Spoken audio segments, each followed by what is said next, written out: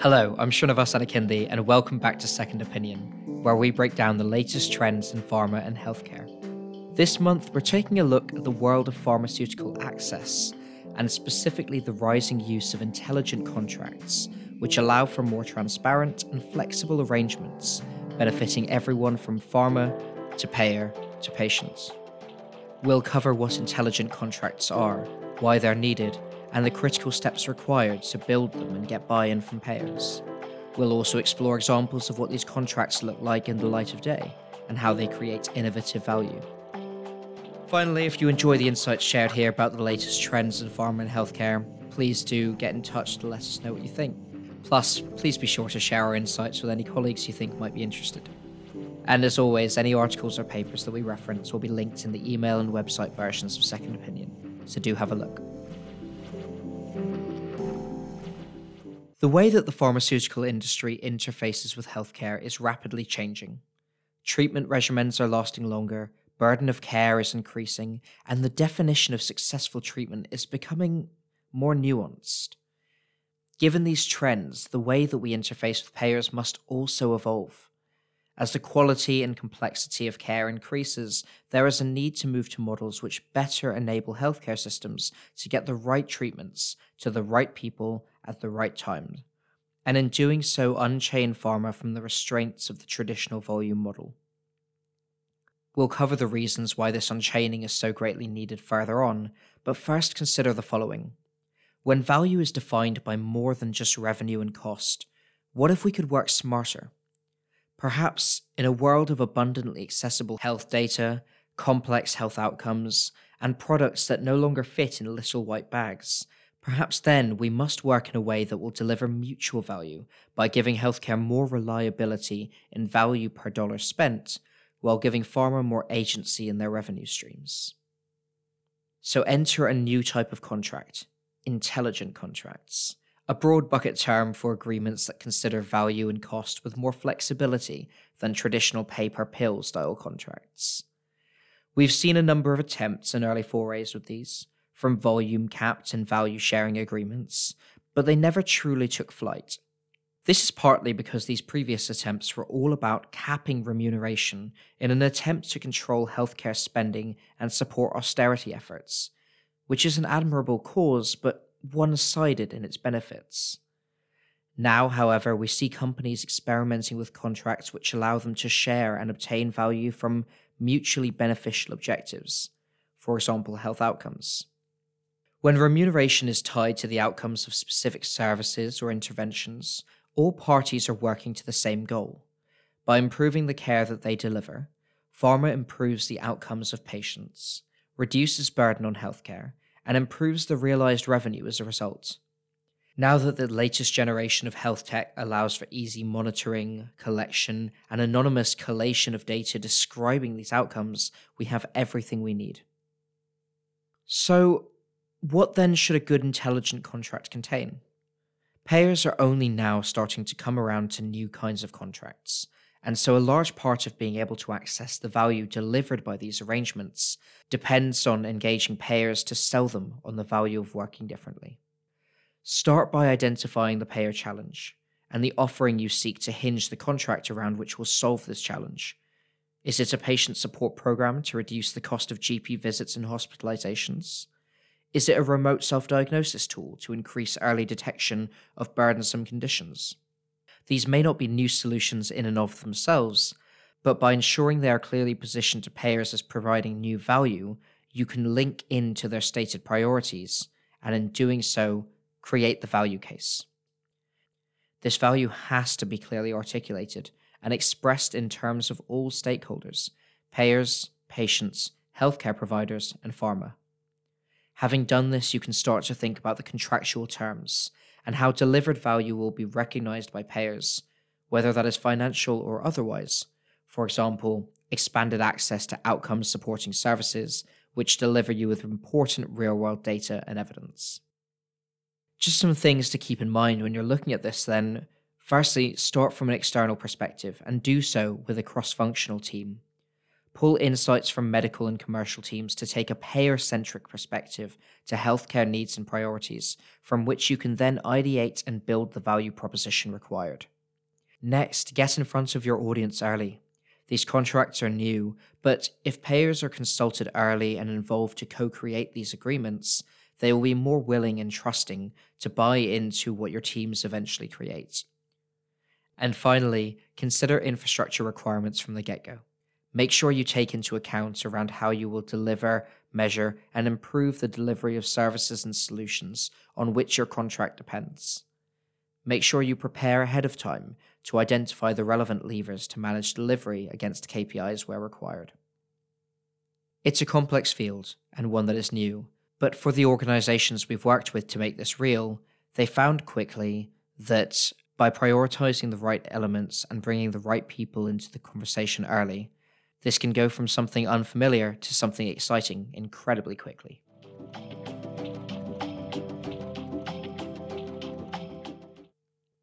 Moving on then to why we're talking about volume-based healthcare as something that needs to go away. The term volume to value has become a popular term in the healthcare industry.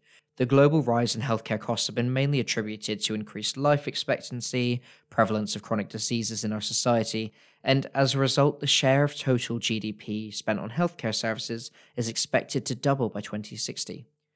Against that backdrop, the established volume-based care system, or fee-for-service, seems unable to withstand these rising costs without patient outcomes being compromised. Implementation of a value-based framework instead, and specifically the use of value-based contracts, whereby clinical outcomes are factored into drug prices and remuneration agreements, are therefore expected to enhance patient outcomes and facilitate delivery of quality of care at a better value. The traditional volume-based model has underlined healthcare systems for years and operated on the basis that healthcare providers within the system are reimbursed for the quantity of procedures performed. However, what this model does not take into account is whether these services are necessary or resulting in a positive outcome for the patient. Use of intelligent contracting options such as value-based contracts may provide the much-needed flexibility and benefits that volume-based care cannot provide. First and foremost among these is improved patient outcomes. Increased ownership and responsibility of outcomes by pharma companies may result in broader access to innovative medicines and services provided by payers and provision of additional support for patients while on therapy.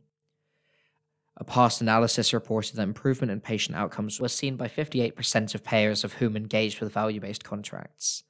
Pharma companies are also able to generate and collect real-world data in these instances to further improve outcomes through this pay-for-performance mechanism. Next is reduced medical costs. Intelligent contracts can also support the optimal use of medicines when outcomes are considered, and may lower medical costs for healthcare systems due to reduced hospitalizations, ER visits, and other procedures that may have been deemed unnecessary for the patient to receive in the first instance. Results-based contracts were reported in one case to lower potentially the burden of diabetes by 5% in the US, allowing for an annual cost saving of $12 billion. Then finally, when all of this comes together, increased affordability and access for patients is what we see as a result. If pharma companies agree to accept increased financial risk via the use of intelligent contracting options, insurers may offer lower insurance options, and this may lead to increased access to healthcare services for patients. An article estimated that patients with cardiovascular disease who were prescribed cholesterol-lowering medications in 2019 saved an approximate $800,000 in out-of-pocket costs in the US when an intelligent contract option was used. Value-based contracts are just one type, among several, of intelligent contracting options that can be explored. And these novel arrangements require collaborative relationships between the ecosystem stakeholders involved: pharma, payers, physicians, providers, patients. Despite the challenges required for implementation and uptake of these contracts, however, the value is so significant for all stakeholders, it stands as an imperative that we explore their adoption and leave the volume-based model behind.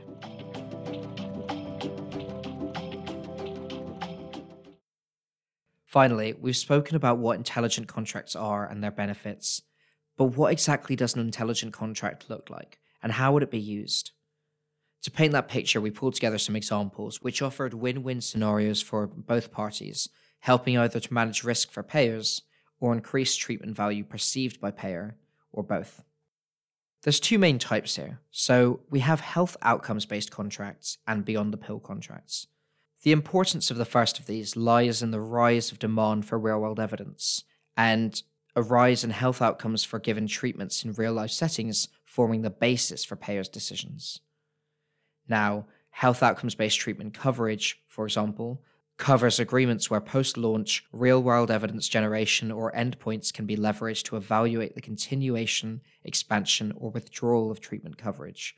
For example, a hypothetical risk-sharing agreement was launched in 2015 between UCB and the Finland Pharmaceutical Pricing Board for UCB's Cimzia medication, which involved a treatment switch and refund of the costs associated with Cimzia acquisition if patients failed to achieve a certain response at week 12. The scheme showed reduced costs of about €8,000 per patient, which could fund treatment for 6% more Finnish rheumatoid arthritis patients. Looking then at health outcomes-based reimbursement, these are agreements where reimbursement may be offered by the payer at a higher or lower amount, or from the manufacturer in the form of discounts, rebates, or refunds, if the treatment doesn't reach its desired real-world outcomes. Now, an example of this being put into practice were the 2015 and 2017 Amgen-Harvard Pilgrim agreements for Amgen's hyperlipidemia drug, evolocumab. Amgen stated in this instance that upfront discounts and future rebates would be given based on meeting specific cholesterol targets, total spending threshold, and adherence, or a full refund offered if a patient had a heart attack or stroke, in exchange for preferred formulary placements. The second type looks at stepping beyond the treatment, beyond the pill.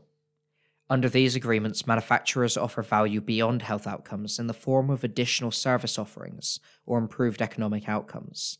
With this, increased patient value delivered through system interventions, redesigned care pathways, improved patient adherence, or seamless disease monitoring, to name a few, payers can have more confidence in their reimbursement decisions, and in turn, manufacturers gain a source of competitive advantage.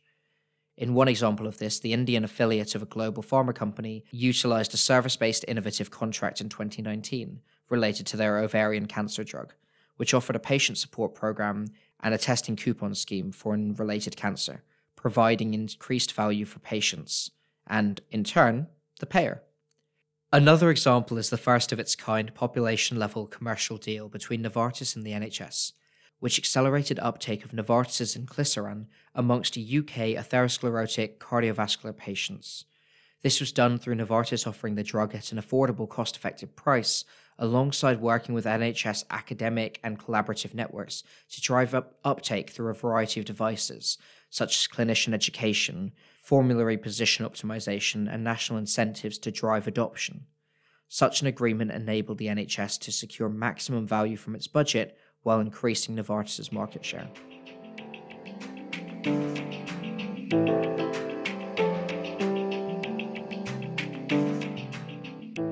At the end of the day, this is something our industry has been looking to implement for years. It is a strategy which serves to take the often at odds priorities of private pharma companies, public healthcare institutions, and individual patients, taking them all together and combining them by putting them down on the same page. Evolutions in healthcare technology, data, and a move towards strategic partnerships have set the landscape for this to be possible for the first time since they were really theorized decades ago. So now is the time to invest in making them real. Thank you to our guest authors this month, Monique and Sean. As always, I've been Srinivas Anakindi with Second Opinion. Have a great day.